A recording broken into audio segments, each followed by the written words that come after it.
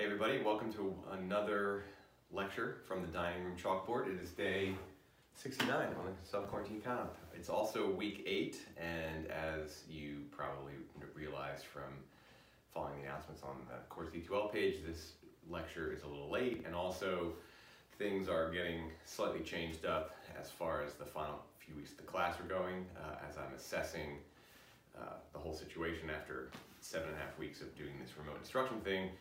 How it is that we can bring this term to a final completion without killing everybody and without adding undue stress, and yet also achieving the as close as possible to the educational goals. So this is the final content lecture of the class. I'm going to do one more wrap-up lecture in week 10.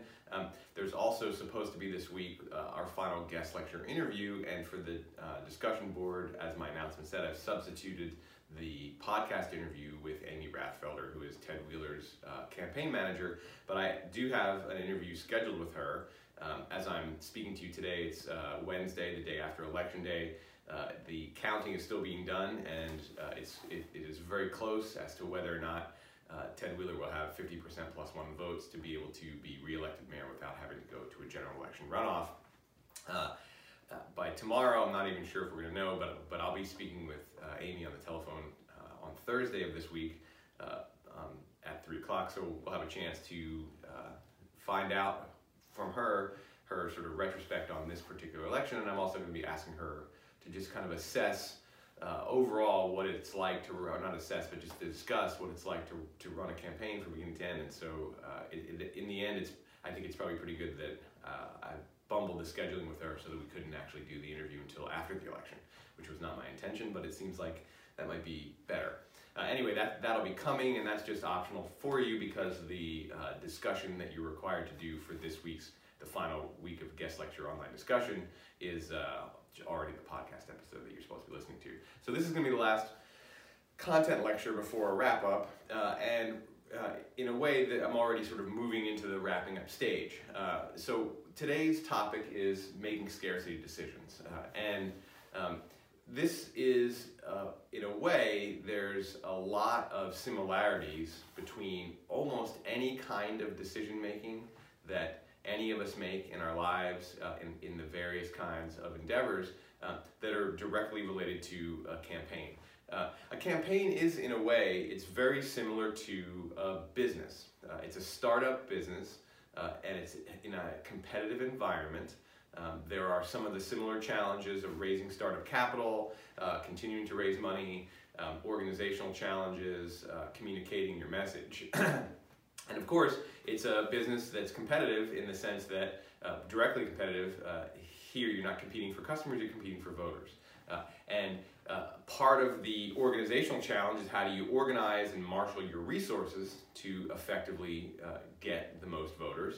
The communication challenge is how do you actually figure out what type of messaging through the multiple avenues that messaging is available to a campaign. How do you form a message that's going to speak to people in a way that's going to get them to turn out and to vote for either your candidate or your ballot measure.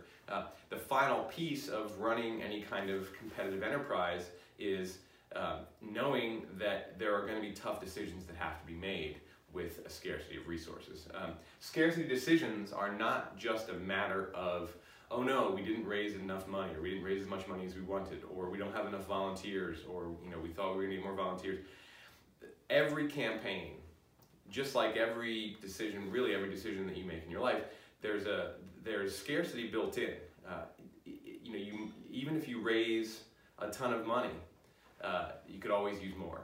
Even if you have a bunch of volunteers knocking doors, there's a scarcity level that you can face where you could always use more volunteers. Unless, of course, your campaign is so well funded and so well staffed with activist energy that you're just running away with the election and you're doing really well. So I'm not saying that there's not cases where this isn't going to come up, but in most campaigns that are have to have a meaningful battle for victory, there is going to be a scarcity decision. So how do you do that? How does that get made?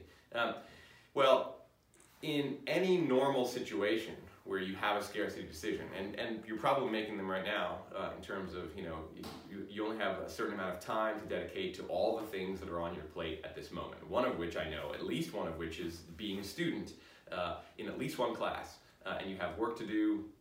How do you decide what to do with the time that you have available to you?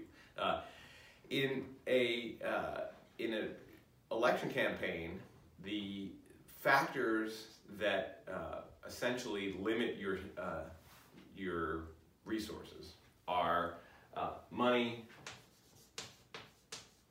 activist energy, and the candidate's time.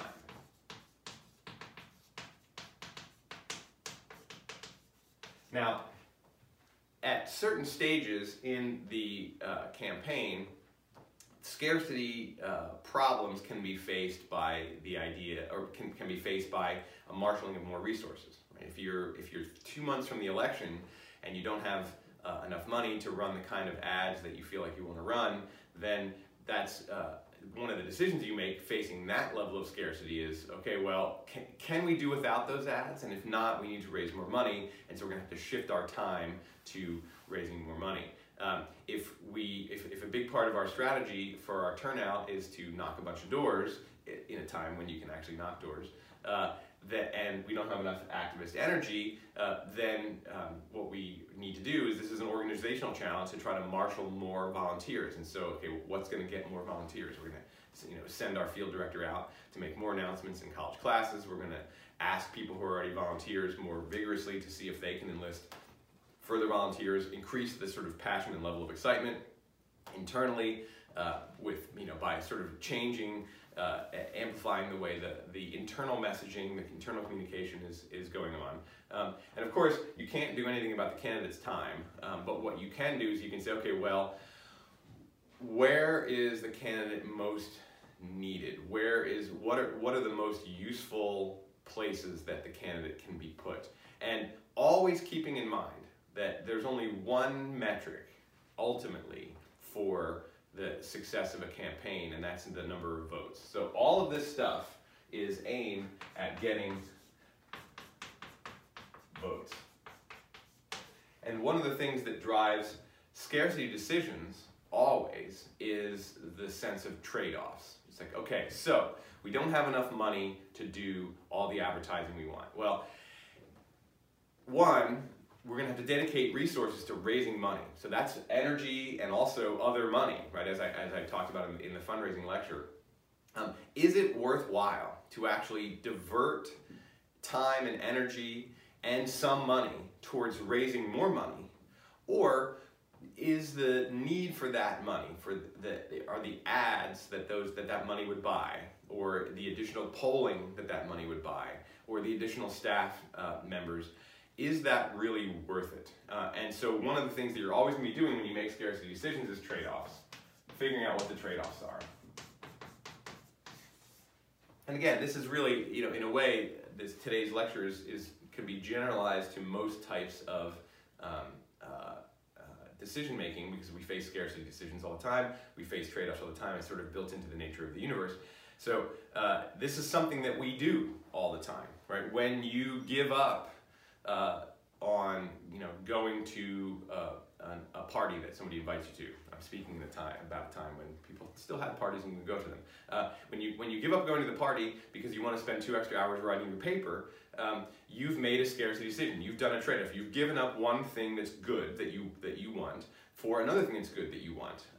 And part of how you would make that decision is by sort of weighing the values that are at play and essentially, prioritizing them, and then also determining what is the marginal benefit. One thing about trade-offs is that a good way to be intentional about it is marginal benefit. Now, if you've ever taken an economics class, you've heard all about marginal analysis. Maybe you've blocked it out or forgotten about it. I've taken economics classes, and it can be very mind-deadening sometimes. But basically, a marginal analysis says, okay, for every new addition of a unit of something, you get some new benefit, but how much is that new benefit? So, for example, you've written your paper and you have an invitation to go out, and you could either go out and turn in the paper as it is, or you could not go out and you could spend 2 extra or 3 extra hours writing the paper. If you've already spent 20 hours on the paper, what's the marginal benefit of an additional 2 or 3 hours? Now, that you can't make that determination at the abstract, right? Because an extra 2 hours on top of 20 hours is going to depend on, like, how close to a really good paper you have. Also, it's going to depend on how important that grade is. So if it's a class that's really important to you, and you're on, like, let's say it's your final paper, and you're on the cusp of getting an A- or a B+, which is the difference in grade point average of 3.7 versus 3.3, how important is it to spend that extra 2 hours? And also, will that extra 2 hours, let's say the paper's due at midnight and it's 8 o'clock, and you could, that's now 4 hours, but however many hours, is the extra time going to be enough to likely get you a paper that's going to get you an A-? And how important is it, right? If it's a class in your major, it's probably going to be more important than if it's a class that's not in your major. If your grade point average is hovering at a place that's like the A- will really put it in a spot where you're graduating soon and it will look really good, versus the B+, it's, the marginal benefit really, because you had so many classes, 3.3 versus 3.7 is not going to change it a whole lot. So part of what you can do is you can say, well, if I spend this extra 4 hours, what is it really going to get me? And what am I giving up? And how valuable is the thing I'm giving up? Now, if it's just that your friend said, hey, we're going out and we're going to a bar, these examples are actually possibly a little bit cruel to use right now, but they're the ones that are coming to my mind. If it's just just a Thursday night out, that changes the trade-off and the marginal benefit as well. But let's say it's a really close friend's 30th birthday party, and missing it means that you're going to miss, first of all, a great time, and second of all, being there for a person on an important day. They'll probably understand, like, I couldn't go to your party because I had to finish this paper, or I had to, I wanted to spend 3-4 more hours writing this paper to get a better grade in a class that's central to my major.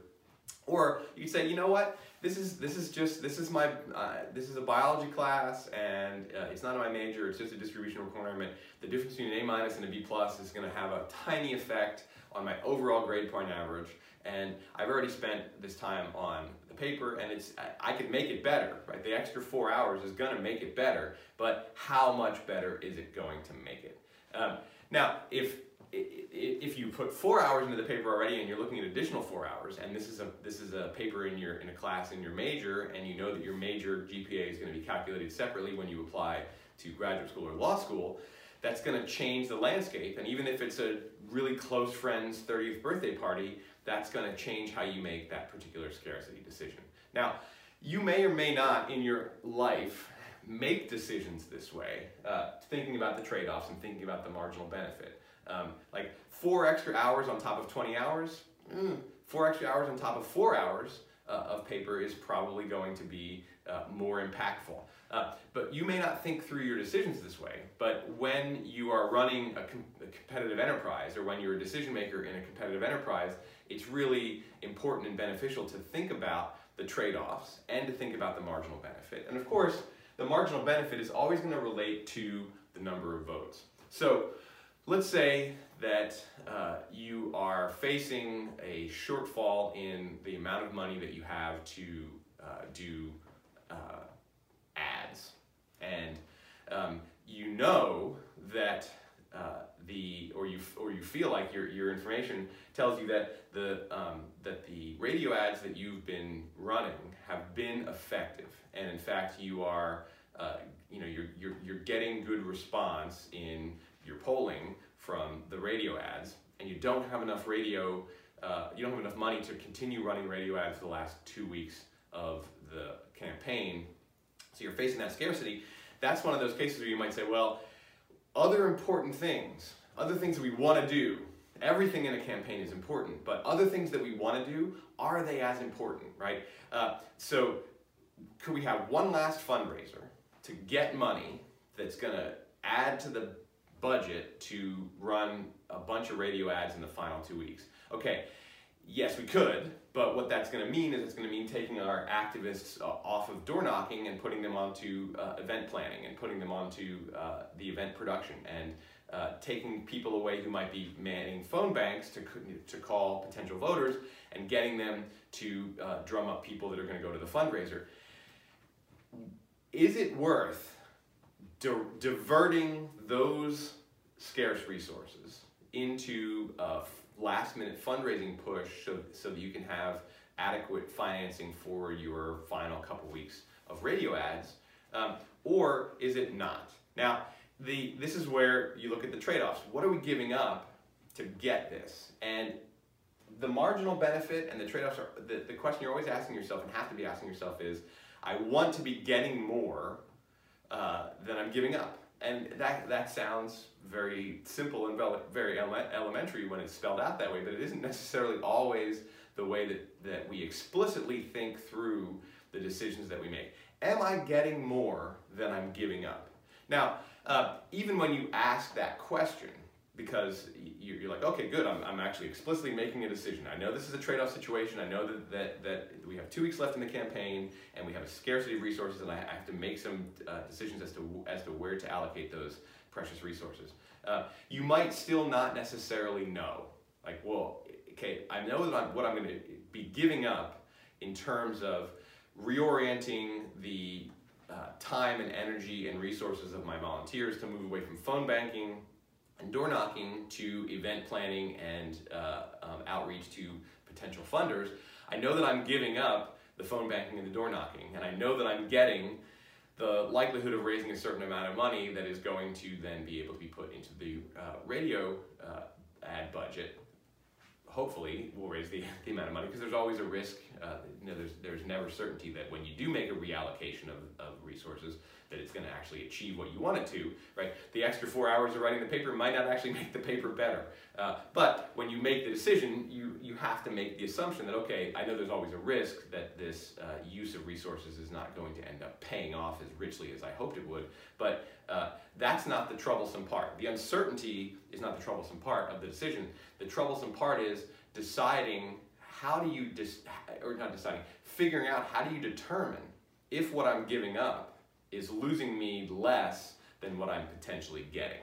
And this is where you always refer back to this question of the number of votes. And there's I would say, an important way to be able to make these trade-off decisions that are going to come in most campaigns, particularly down to the wire the last few weeks. There are 2 factors here, and this goes all the way back to the beginning of the class. There's turnout and persuasion.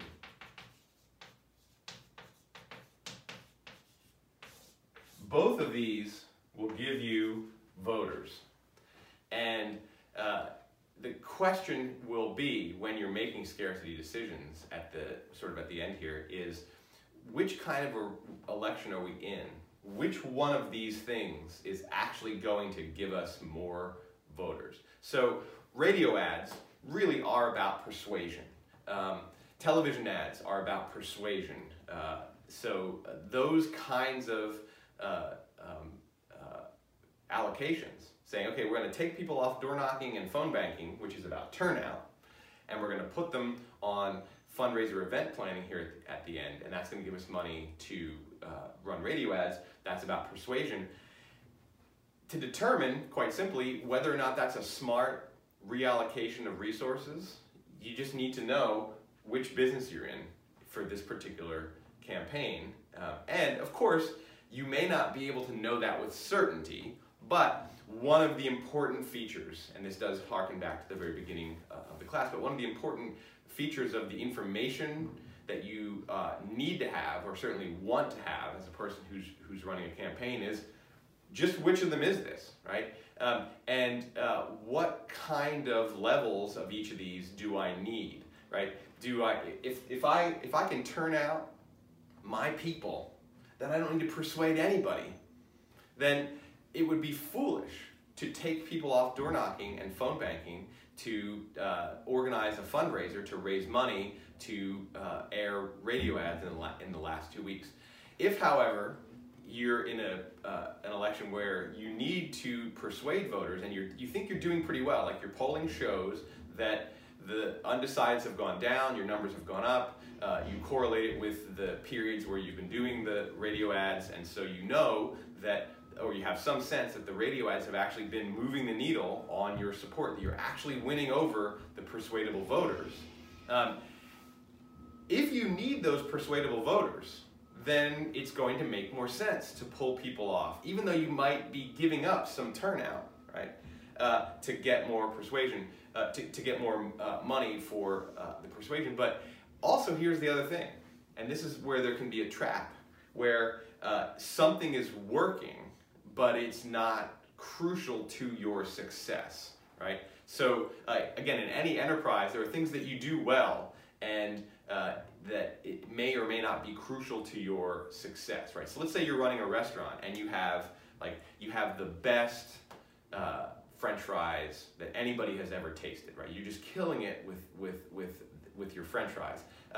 But people aren't coming to your restaurant for the French fries. People are, and you're not going to get more people into your restaurant because of your French fries. While you're doing that really well, like adding more, like featuring the French fries more or advertising more about how awesome your French fries are, isn't necessarily going to get you more business, right? You're already doing something really well, and it can be a trap that what you're doing well is actually the thing that you need to continue pursuing for your success. It's really important to know that, like, okay, what do I actually need for my success? So let's say that we know that our radio ads have been working, and we know that it's been helping with the persuadable voters, but that's not enough to win the election for us, and there aren't that many persuadable voters around. We're doing really well, that we're persuading people. It's very hard to say, okay, we're persuading people, but what do we really need to be persuading people? And if for every one person we persuade, we are giving up the ability to turn out 2 people who are going to vote for us anyway.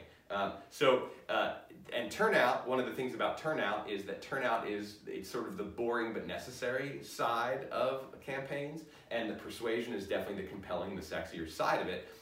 So you could say, well, yeah, we need to, we need to reorient our volunteer energy and our time towards raising money so we can do radio ads, and we need new radio ads, so we're going to pull people off speech writing and to write radio ads, and then we're going to get the candidate to go and spend the amount of time that it takes to do the voiceovers for these radio ads. We're going to reorient all in this particular direction.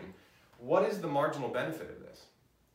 And this is where it can be hard, and where there will also be probably internal disagreement.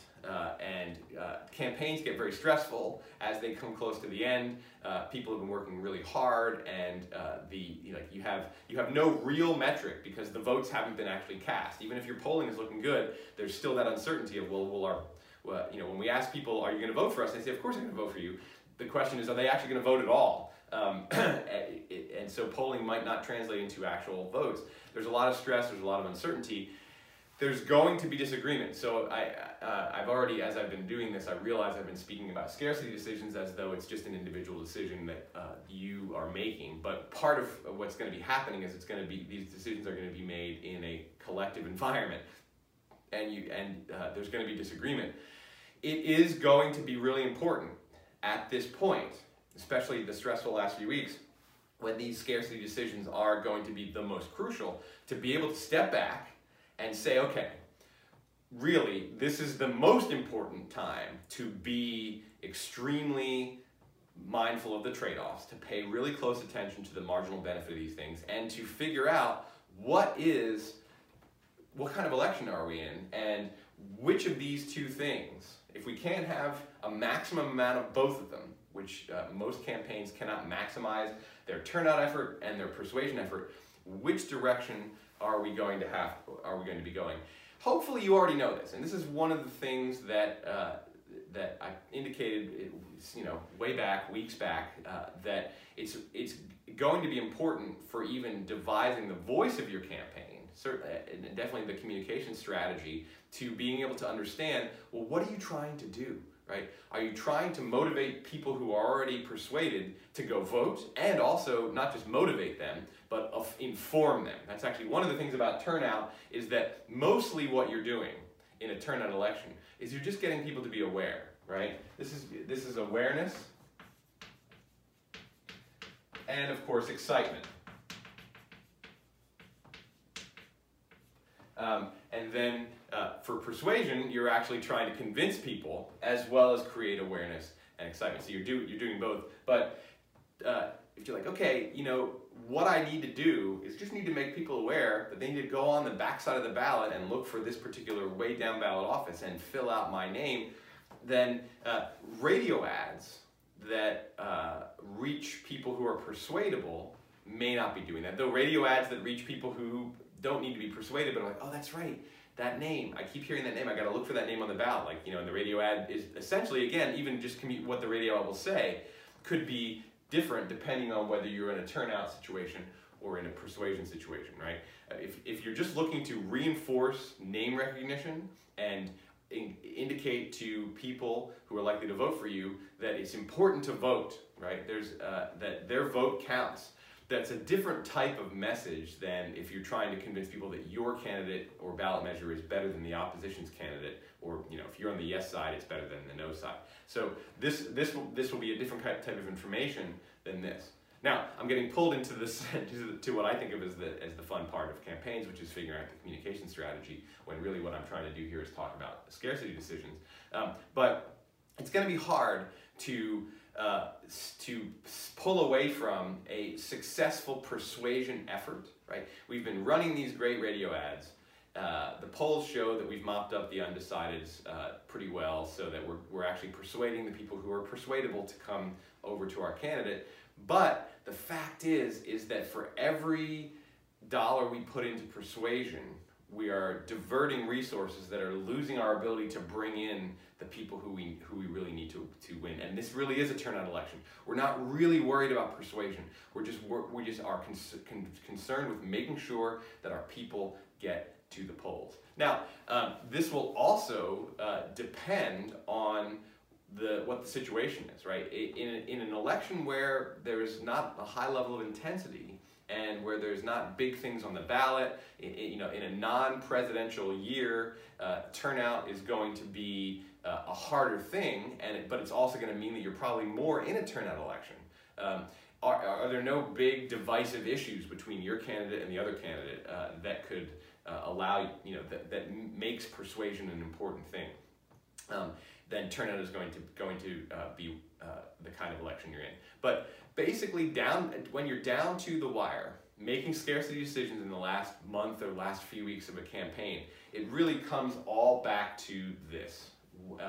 Where are you? And then also, and here's the thing, let's say that you know that you're in a turnout election, but of course you would love to persuade as many voters, and you've done a lot of outreach, right? Like, you've knocked all the doors, you've knocked many of the doors, and it would, and there's a marginal benefit to knocking more doors once you've already knocked, 8,000 doors, to then knocking another 1,000 doors. But is that extra 1,000 doors going to be a boon to your turnout? And is the phone banking, is the calling people to remind them to vote for you, going to be the important thing? Now, this will also depend on, especially sequencing is going to really matter. It depends on how voters behave in terms of turning in their ballots. Now, in certain states, and we're not in one of those states, but in certain states, there's election day. And so the campaign, getting the number of votes, is really just all about aiming towards that particular election day. When there's early voting, and when there's mail-in voting, like there is in Oregon, then that actually changes the situation, because the final 2 or 3 weeks are going to look different depending on the way that voters behave. one of the things that can happen is that in that final few week stretch, you're pivoting from one kind of election to another, right? Your turnout efforts have been aimed at getting the people who are going to support you to fill out their ballots and turn them in early.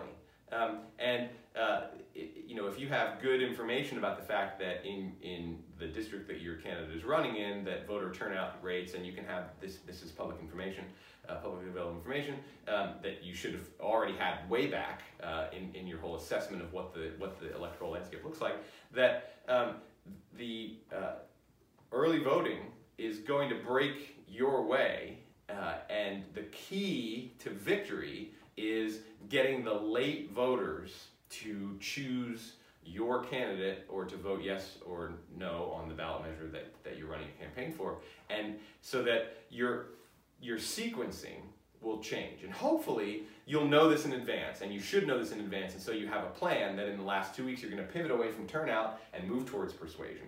And so that will actually, you may have already planned in advance or had some kind of overall game plan that will dictate how you make these scarcity decisions in the last few weeks of the campaign. You're like, yeah, I would still love to have door knockers and phone bankers up to the very day of the election. I want also to have a bunch of people out there on the corners waving signs and honking horns, which I drove out on election day yesterday, and it was the quietest election day I've ever seen because people weren't out doing the traditional, like, waving the signs and honking horns and doing all that stuff.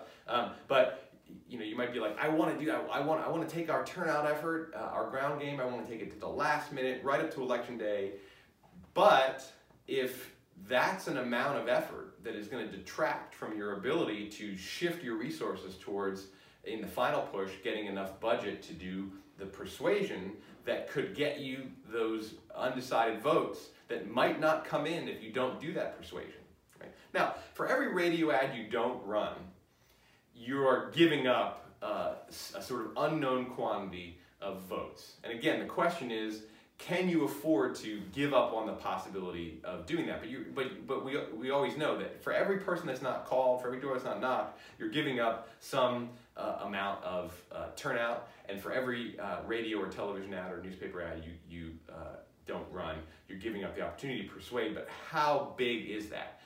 But if you have an overall idea of what the landscape looks like, if you know that this is largely a turnout election, and you have a sense that the people who are going to vote for, who are on your side, who are going to vote, are early voters, you're going to orient your turnout energy, your resources, towards doing that early, and then that gives you the ability to essentially pivot in the final few weeks from this to this. And then you're going to say, well, the marginal benefit of moving staff members, moving somebody from speech writing to writing the radio ad that seems the right radio ad now, taking the time away from the candidate who's going to be maybe going out and energizing their supporters, to spending time in the studio making a good radio ad, or huddling with the communications team to make sure that the messaging in the ad is really the right one.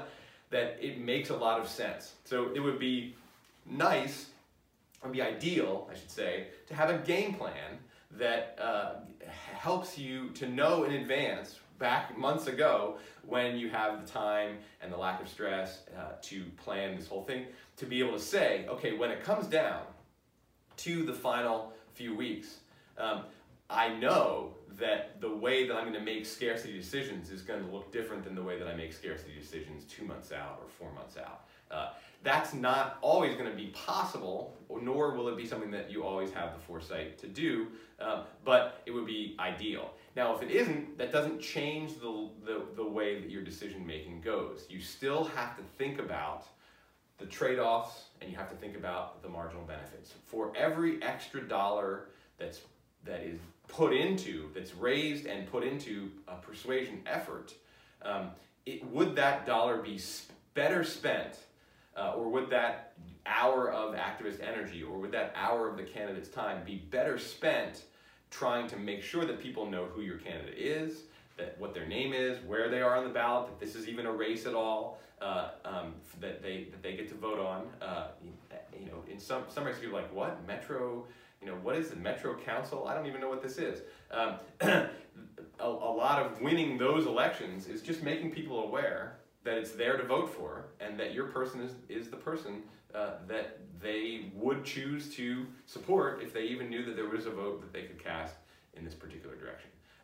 So scarcity decisions have to always be made back in reference to this. Now, it seems, again, I said it earlier, it seems extraordinarily obvious, but it's actually the kind of thing that can get lost in like the stress and the shuffle. What is a campaign about? It's a competitive enterprise oriented towards one metric, and this is the only metric. So always making scarcity decisions comes back around to, what am I giving up by doing A instead of B? And is the thing that I'm giving up more or less valuable than the thing that I'm getting? And to be that, you know, as I said several times already, there's uncertainty about that. You can't be sure that when you choose A versus B that you're going to be getting plus 10 versus plus 8, and therefore the plus 10 is better. So you definitely can't know. The more information you have to make that assessment, the better.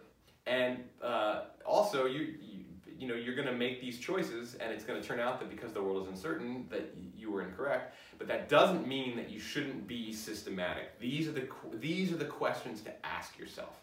And when you ask yourself that question, hopefully you also then have the enough information to be able to answer what is the marginal benefit, right? Like, so back to the paper writing, and this is where being reflective about your own experience and where having experience is really helpful. Will make for a better decision. If you've done this before, if you've written papers at the last minute, or you've spent 20 hours on a paper, and then like right before it's due, 4 hours before it's due, you're like, I'm gonna give it one last 4-hour push. I'm gonna edit it. I'm gonna pay real close attention. I'm gonna maybe add some more sources, make sure it's all really good. If you've done that in the past, and that has actually made a difference in the output, then it's going to make the marginal benefit of spending that 4 hours look different relative to going out to the friend's birthday party than if you've done it in the past and you know that it doesn't really improve the paper that much. It makes it better, but it doesn't make it that much better. That the first 4 hours of writing a paper are way more valuable and impactful than the last 4. And that you've also done it rushed in this way, and that 2 hours calm the day before it's due are worth more than 4 hours from 8 o'clock to midnight when the paper is due at midnight. That's the kind of information that will help you to make that determination. You know, and you might say, well, you should always just write the paper instead of going to the party. And if that's your value system, then that's fine. Then you have an easy answer, right? Then you're not even making a trade-off here. The trade-off is automatic. But the reason I give this example is because there really is, and as we know now, especially when we're denied it, there is value, personal value to people in socializing, and there's of course personal value in spending more time and energy on your schoolwork. You would like to have the benefits of both of those, but when we can't, when you have to choose one versus the other, it's really good to know which one of them matters more in this situation. But then it's also really good to know, well, what is the likely to play out each of those scenarios. So I just turned in my paper now. It's 8 o'clock. I turned in my paper as is, and I'm probably going to get as good of a grade as I would get if I spend 4 more hours. And so why would I forego spending quality time with my friends and helping a good friend of mine celebrate a monumental birthday? Or be like, that's a big thing to give up. It's a big thing to give up being there for a close friend. But this last 4 hours is going to make this paper. It's going to take it across the finish line. It's a B minus paper right now. I could make this an A paper, right? So if you have the experience to know that extra hour, or those extra hours of writing the paper, or if you're talking about studying for an exam the next day, whatever it has to be, if you actually have that information and experience to know that here's what the likely payoff is. Knowing that, of course, all decisions are fully uncertain about the future, but here's what's likely to happen. Luckily, in an election, you don't have to balance different values. You don't have to decide what's more important, grades or social satisfaction or being there for your friends or whatever it happens to be. It's already decided for you. You're always referencing back to the number of votes. It can be really, believe it or not, in the stress of a campaign, you can forget that can get lost. That even though it's so obvious, that's what a campaign is for. We need to make sure that we saturate the airwaves. That can become an end in itself. Or we need to make sure that we have our people out there with clipboards and literature knocking doors.